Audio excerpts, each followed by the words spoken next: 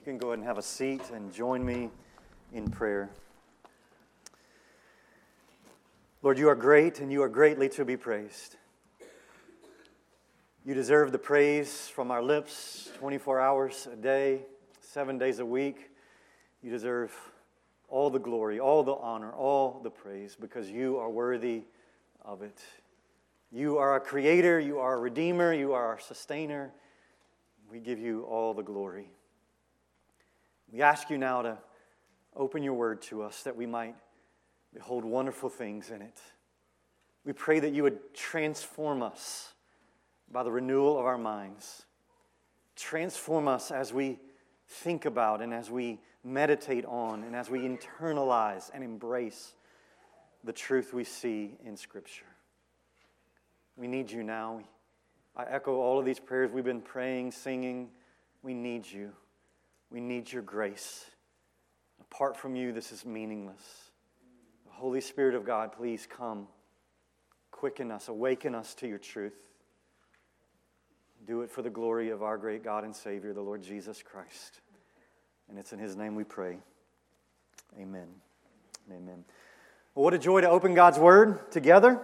Join me in Romans chapter 12. Romans 12. And let's bend our hearts to the precious truth of our God. So our normal practice here on Sunday mornings at Miller Heights Baptist Church is to study the Bible just a passage at a time, with the only agenda being, what does God say? The only agenda, what does God say? All Scripture is God-breathed, and it is profitable to equip us for every good work God has called us to do.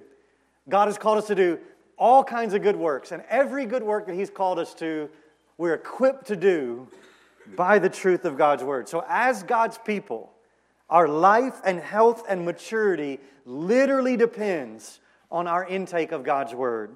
And so this is a holy moment as we turn to God's truth and seek to apply it to our lives. Romans 12, verses 3 through 8 this morning. Follow along as I read God's Word over us. This is what Paul says. For by the grace given to me, I say to everyone among you, not to think of himself more highly than he ought to think, but to think with sober judgment, each according to the measure of faith that God has assigned.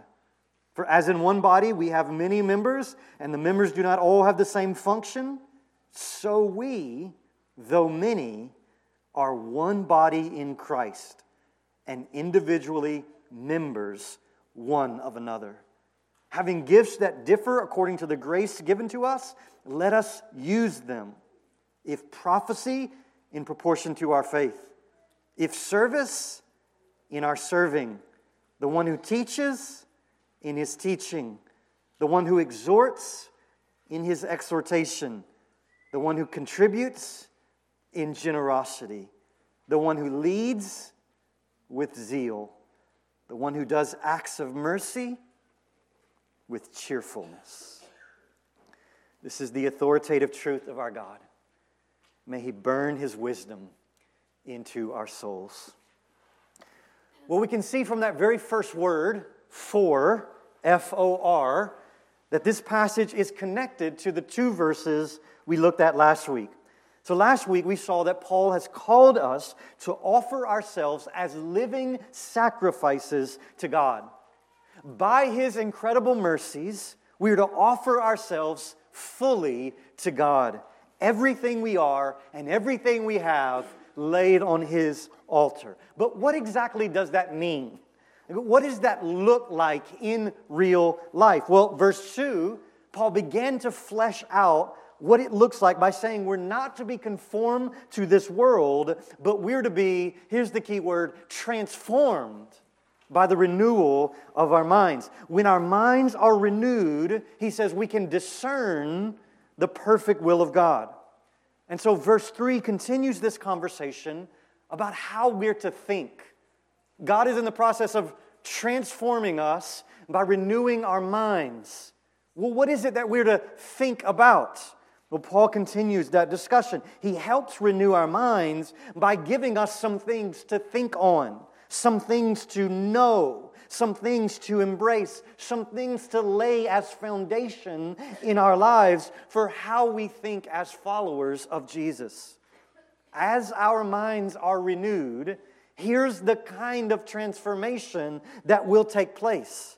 And Paul gives us at least 3 specifics for what we are to think about ourselves. How are we to think about ourselves? He gives us 3 specifics. Number 1, think of yourself with humility.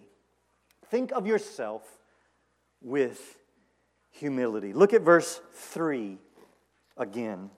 Paul says, "For by the grace given to me, I say to everyone among you, not to think of himself more highly than he ought to think, but to think with sober judgment, each according to the measure of faith that God has assigned." So notice Paul says, "By the grace given to me, I say this." This is Paul reminding his readers of God's grace in his apostleship.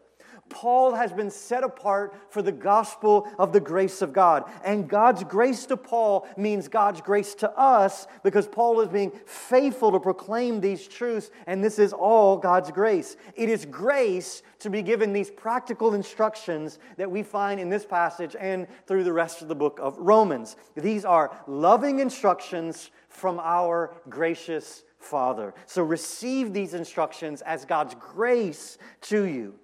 Notice that Paul is not giving these commands to a select few Christians in Rome. Paul isn't writing to the leaders of the church at Rome or to those that are really super spiritual. Notice he says this to everyone among you. I say this to everyone among you. These are instructions meant to benefit and bless all of God's people in Jesus. And I think that includes us today. We are part of the everyone among you that Paul is exhorting in this passage. And so here's my counsel to you. Hear this instruction as if it was written to you, because it is. Because it is written specifically for us. Notice Paul insists that we are not to think of ourselves more highly than we ought to think. By the grace given to me, I say to all of you, do not think of yourself more highly than you should. Yikes.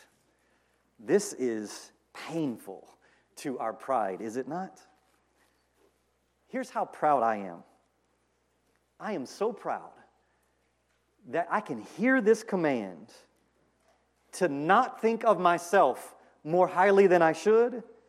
And one of my first thoughts is, I don't do that. This is how proud we are. That we can hear this and start thinking, that's talking about someone else, isn't it? Paul says that it's possible, not only possible, but likely, that we misread our own maturity level. We are not as spiritual, as mature as we think we are. Pride in our thinking results in spiritual apathy and laziness, and thus the counsel is, the exhortation is, not to think of yourself more highly than we ought. Consider how prevalent this thinking is, this thinking of yourself more highly than you should is. With just a few examples, all of these I'm guilty of. When you see others leading or teaching or preaching, do you think, that should be me? When you see someone singing or leading music, do you think, I could do better than that? When you hear someone has been asked to be a church leader or serve in some official capacity, do you think you would have been a better choice? When someone is promoted or praised, do you start thinking of all the ways you have been passed over? Here's one of the ways that we need to renew our minds. Here's one of the ways that God is in the process right now of renewing our minds. Stop thinking of yourself so highly. Rather, Paul says, notice, think of yourself with sober judgment. That is, be in touch with reality. Sober means to be accurate. Think of yourself accurately, with a clear mind, not with a mistaken notion that you're indispensable to God and to His purposes. See, pride causes us to think of ourselves as more important than we actually are. Humility, on the other hand, helps us see ourselves in light of how far we have to go, how much transforming still needs to take place in our lives. Let's be honest this morning. In hopes of renewing our minds, we all, at times, tend to exaggerate our own importance and value. We all do this. We think we are wiser than we actually are. We think we are further along in godliness than we actually are. We think of ourselves way too highly. Now, this exhortation is hard to hear in a culture that prizes self-esteem. Self-esteem is one of the highest virtues in our world today. Everywhere we turn in our culture, we're being schooled on the value of thinking of ourselves too highly. In fact, we can begin to even think that we would be cruel to tell someone that they're not as important as they think they are. I mean, we can begin to think that that's a cruel thing to do, to tell someone, you're not that important. You're far less important than you think you are. But that's what God's Word is saying to all of us today. You aren't as important as you think. Now, I don't think that's all that Paul is saying in verse 3. Notice at the end of verse 3, Paul gives a little bit more info on what it means to think with sober judgment. He says, here's how we're to think. Each according to the measure of faith that God has assigned. Now, this is a difficult phrase to understand exactly what Paul is saying, but I think there are two main options to understanding what it is Paul is calling us to think about here. The first option is Paul could be saying something like this. God gives Christians varying degrees of faith. In other words, we're all at sort of different maturity levels. We understand that. And because God gives faith, faith is a God-given thing, that reality should humble us. Right? God is the assigner of faith, and thus to think with sober judgment is to think of ourselves according to the amount that God has assigned to us, not to someone else. That could be what Paul is saying. But I think there's another option that gets closer to understanding the context of the whole book of Romans. Maybe what Paul means here is that there is an objective measure of faith. That is a standard by which we should measure ourselves. That standard is not ourselves. That standard is not other people. What is the standard? What should we measure our faith by? Well, I think what Paul is saying is that we should think of ourselves in light of the gospel that he's been proclaiming through this entire book. We are to think of ourselves in union with Jesus, justified by faith, raised to life, possessing eternal security, etc., etc., etc. And when we think of ourselves in light of this measure, in light of the gospel, how could we think of ourselves above others? How could we think of ourselves as more highly than others? This seems to be the point that Paul is making. The gospel itself guards us from thinking too highly of ourselves.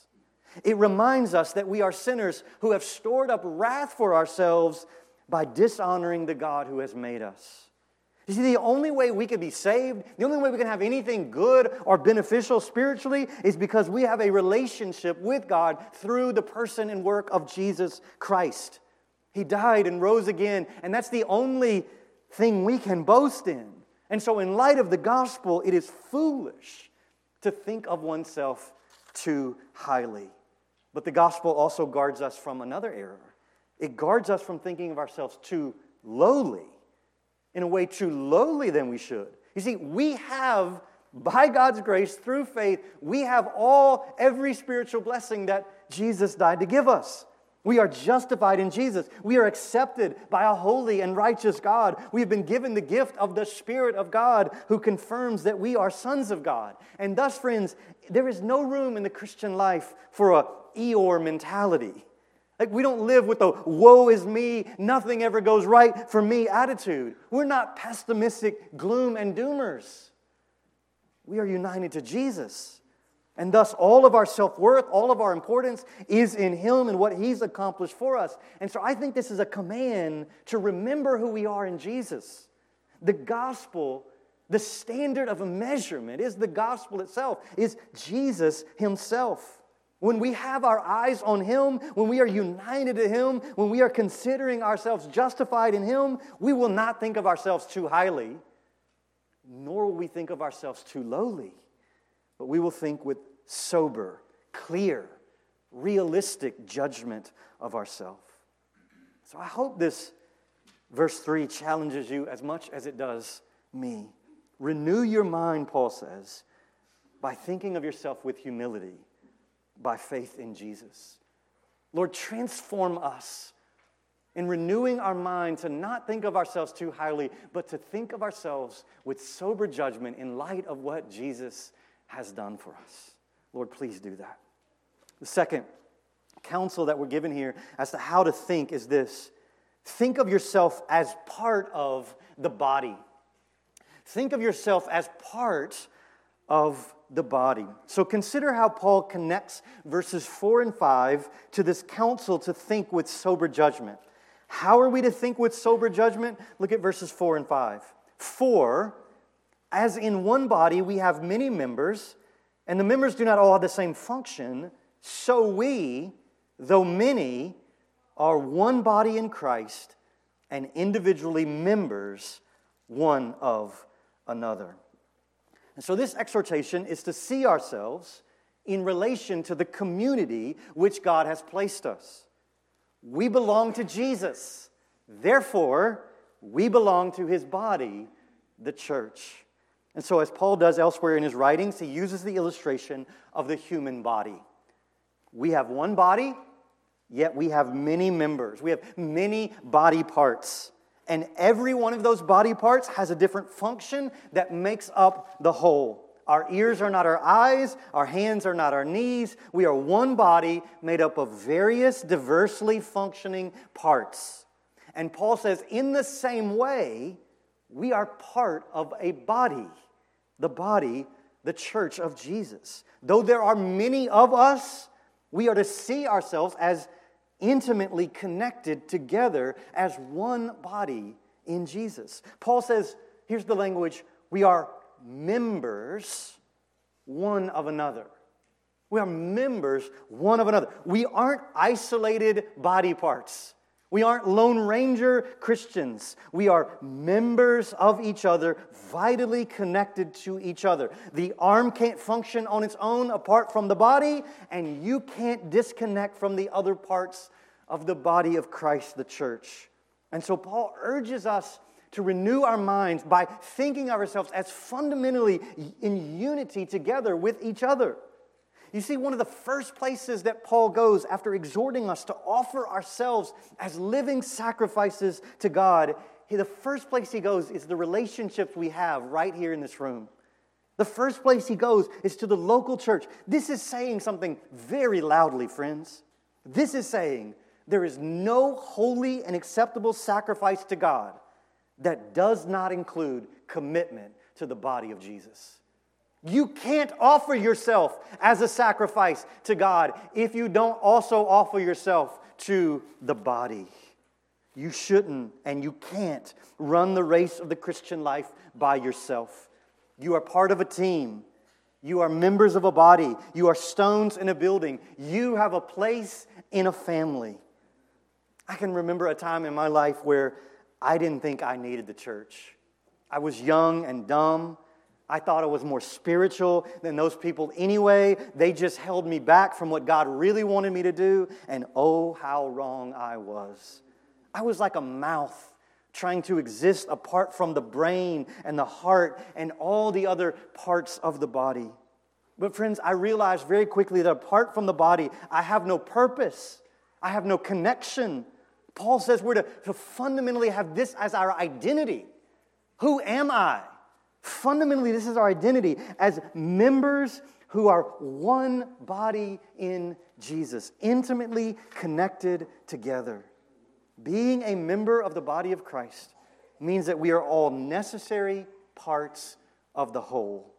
In His wisdom, God has designed the church, this church, to function properly when all the parts are working together in harmony, in unity.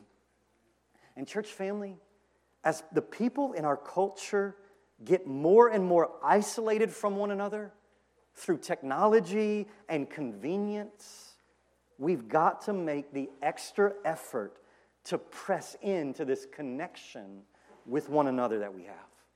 We've got to make a special and exerted effort to make sure that this is true and that we aren't slowly disconnecting ourselves from the whole. This is where things like our community groups are so vitally important. Friends, it takes time and energy and effort to be known by others and to get to know others. This doesn't happen automatically. We are members one of another. When you grieve, friends, we all grieve with you. When you rejoice, we rejoice with you. When you succeed, we succeed together.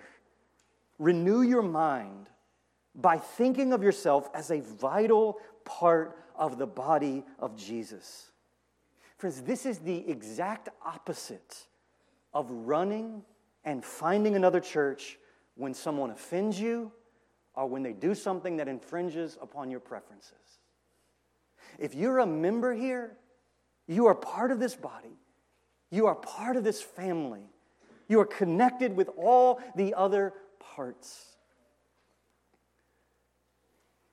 Would you permit me for a moment to give you a vision for your life?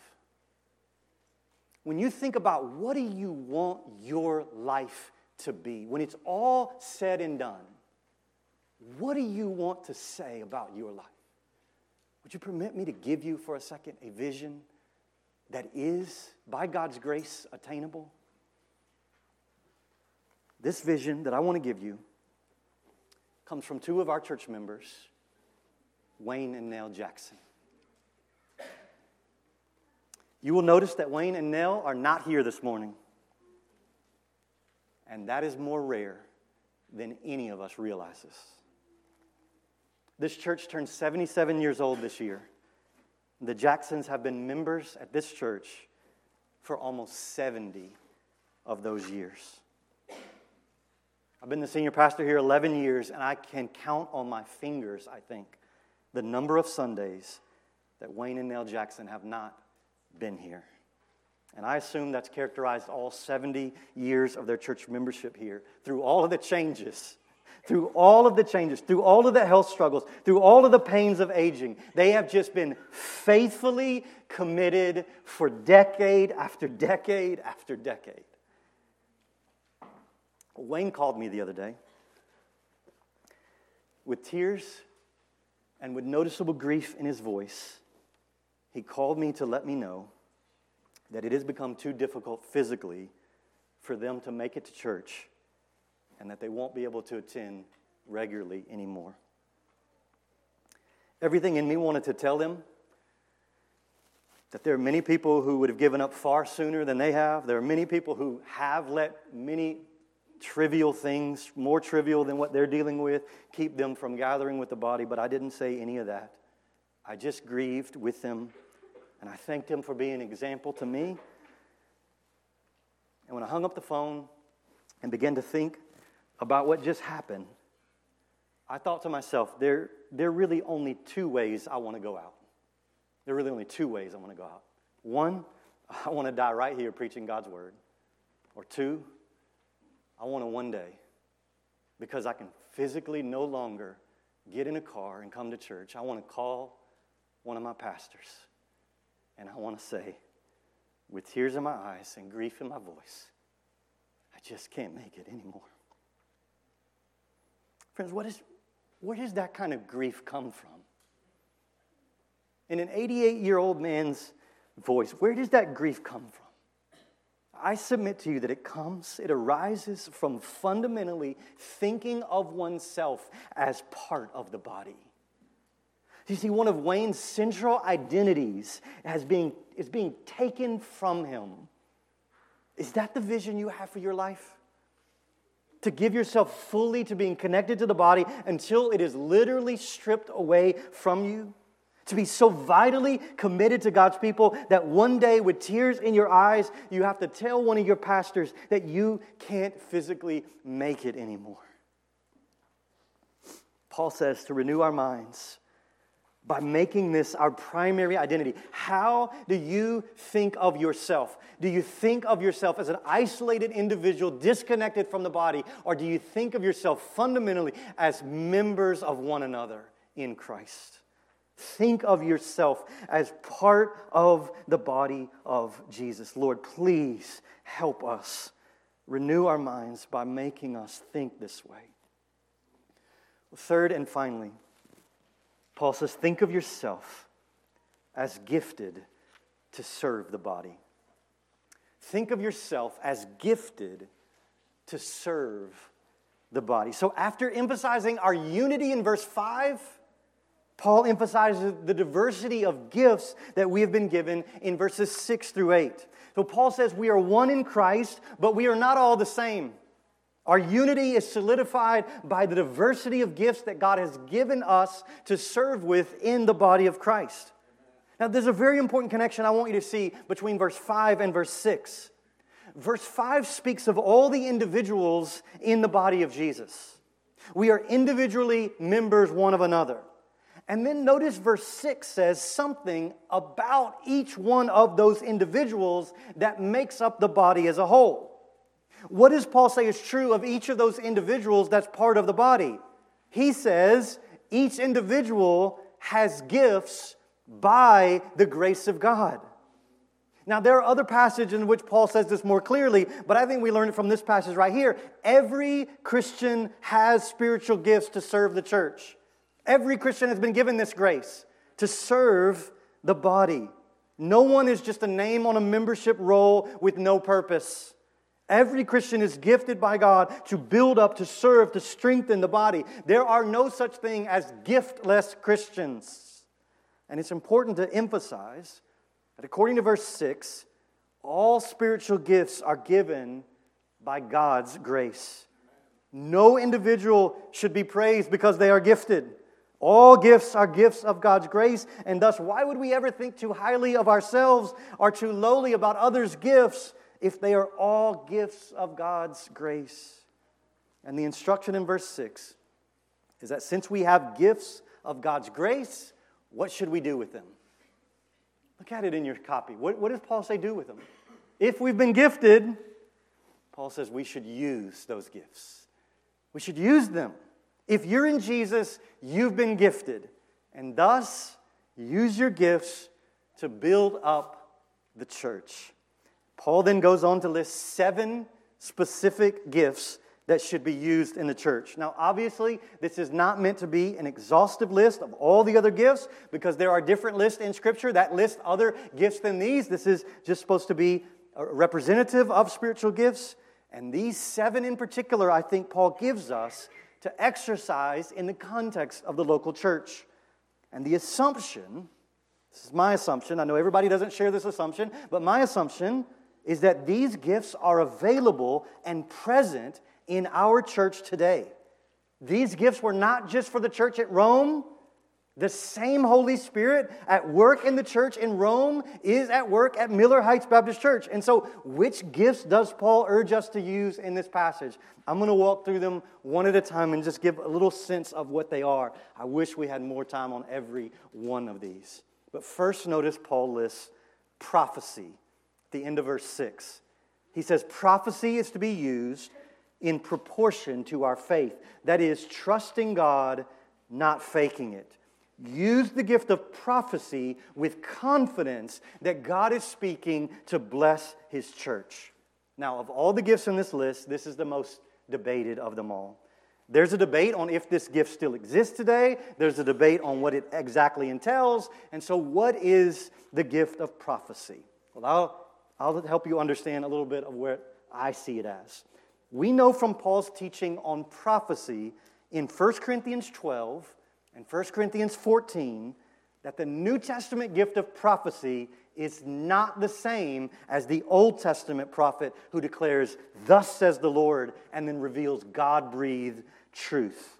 New Testament prophets are not declaring new divine revelation that is as authoritative as Scripture. No, Scripture is complete, Scripture is sufficient. But rather, the gift of prophecy seems to me to refer to the ability to serve people by declaring spontaneous truth that connects to a specific need people have. I believe the gift of prophecy is the ability that God gives some people to declare spontaneous truth that connects to a specific need that people have. God gives some Christians the ability just to know how a brother or a sister or a whole church needs to be encouraged or challenged in a specific way. John Piper defines this gift, the gift of prophecy, as a spirit-guided expression of something we otherwise would not know or say, which is powerful for that particular moment and brings conviction or exhortation or consolation for the awakening or upbuilding of faith. Now, it's hard to give some specific examples of prophecy because I don't want to limit this gift in any way in our minds. But let me reluctantly give you a few examples. I read about one time Charles Spurgeon was in the middle of a sermon. He was preaching on something totally unrelated, and the Lord revealed to him that someone present had stolen the gloves that were in his pockets. The only way Spurgeon could have known that is the Lord brought it to his mind. And there indeed was a man there who was convicted about stealing the gloves that were in his pocket, and he repented then and there. Another sort of less dramatic, but no less miraculous example could be something like this. This has happened to me. You wake up one morning, you can't get a particular church member out of your mind. The Lord just sort of impresses upon you to call and check on them. And as you call and check on them, you realize you had no way of knowing this other than the Lord impressed upon you. You find out that they're in the ER waiting for a significant test to come back. And they had just been praying for God to show up. You encourage them to trust the Lord, you pray for them, and the result of that is that their faith in the Lord is built and it is strengthened by that gift. I think that's the gift of prophecy, and I pray that this gift is active in our church, and I pray that this gift would be active in such a way that it would build up the body of Christ in proportion to our faith. Well, the other 6 gifts are more straightforward. In verse 7, the second gift Paul mentions is the gift of serving. If God gifts you to serve, we should serve. Now, obviously, all Christians are called to serve. However, some people have this gift of God's grace in a special way. Think of deacons. Deacons are recognized, qualified servants who lead in serving. People with the gift of serving don't seek public recognition. They are happy to meet the needs that they see in the body of Christ. What would we do without the gift of serving in our church? I mean, think about the number of people who have served us this morning that we don't usually realize are serving us. How many people have served you and you weren't even unaware this morning? Someone got here early and turned on these lights and adjusted the heat. Someone created and printed the bulletins. Someone vacuumed the floor and cleaned the restrooms. People have been planning this service, working on songs, reading, sermons, slides. Sunday school teachers have prepared. Someone made coffee. Someone brought donuts. I know this is really basic, but people with the gift of serving are able to see a need, and their first thought is, how can I meet that need? People with the gift of serving don't say, I wish someone would fill in the blank. You ever done that? I've done that. I wish somebody would do that. No, people with the gift of serving say, look, there's a need. How can I step in and fill that need? We should be like that all the time. But let's be honest. Some people do this way better than others. Find a need and fill it. I thank God for the gift of serving in our church family. Third, Paul mentions the gift of teaching. Teaching is the ability to understand and explain the Scripture so that others understand it. Teachers help us know and apply God's Word. Thank God for the spiritual gift of teaching that builds the body. Now, before we move to the next one, just notice that Paul puts the gift of serving right next to the gift of teaching. I love this. This tells me that those who serve by the grace of God in the nursery this morning are just as important as those who teach. The gift of serving is so important. It is far more important than we usually place on it. Well, fourth, in verse 8, Paul mentions exhortation. Some people have the God-given gift of exhorting us. This word could also be translated encouragement. I assume this is related to the gift of teaching, but particularly focused on coming alongside of us to disciple and mature us. And so the teacher maybe explains to us, helps us understand God's word, and the person with the gift of exhorting helps us apply it, helps us press us toward actually doing what God has called us to do. I would put the gift of counseling under this gift of exhortation. May God give us more appreciation for the gift of exhortation in our church. We need to be exhorted. Each week, we need to be exhorted not to give up, but to keep following Jesus. The fifth gift Paul mentions is the gift of generosity, or the gift of contributing. Again, all Christians are called to be generous and to contribute, but there are some people that God has gifted to do this in abundance and in specific ways that are used by God to strengthen the body. I thank God for those in our church with the gift of contributing with generosity. The only way we can keep gathering and doing ministry and serving people and supporting missions around the world is because people give faithfully. Let me give you an example. In December, we took up the Lottie Moon offering for international missions. Our small church gave about $13,500 to international missions in the month of December. I think that's the gift of generosity active in our church, and I praise God for it. The sixth spiritual gift on this list is the gift of leading. Paul says the one who leads should lead how? He should lead with zeal. The gift of leadership is the ability to inspire people to follow a plan. And there is nothing worse than a leader who doesn't want to lead. If God has gifted you to lead, he says, do so with eagerness. Do so with zealousness. And I thank God for the zealous leaders in our church family. And finally, number 7, Paul mentions the gift of mercy. The one who does acts of mercy should do so how? Should do so with cheerfulness. All Christians are called to show mercy.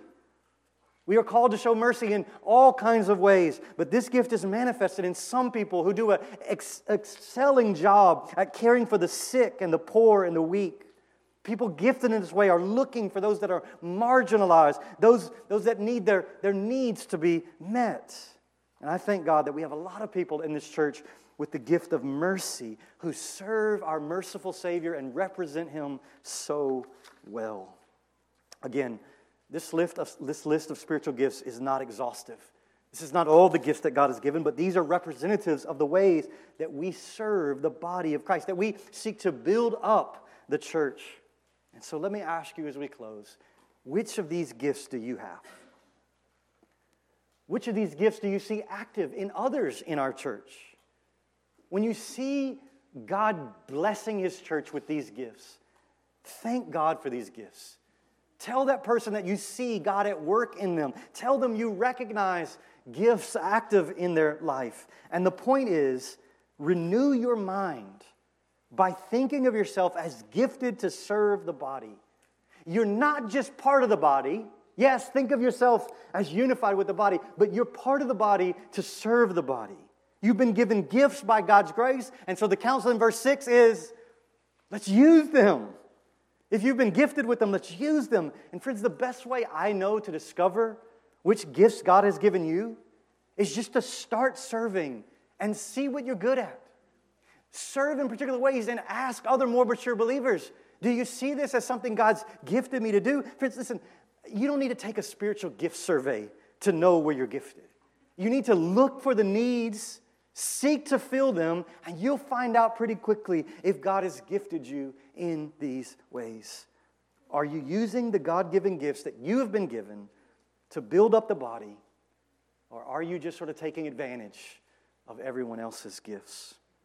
Paul says, be transformed by the renewal of your mind. Be transformed by renewing your minds, by thinking of yourself with humility, thinking of yourself as part of the body, thinking of yourself as gifted to serve. All for the glory of our great God and Savior, the Lord Jesus Christ. Let's commit ourselves to Him now. Lord, again, thank you for your word. Thank you for the clarity, the sufficiency of your word. Thank you that you've given us everything we need as a church to honor you, to trust you. And God, I pray that by your word, by your God-breathed word, that you would equip us for every good work that you have called us to do, so that we would be fully mature, built up in Christ, mature in Him. Oh God, I pray, forbid us from thinking of ourselves too highly. Forbid us from thinking of ourselves too lowly. Help us to think of ourselves as part of the whole. And help us to think of ourselves as gifted to serve this body, to build up the saints, so ultimately you might be glorified. Oh God, work these things in us. Accomplish these truths for us. We pray you do that in Jesus' great name. Amen.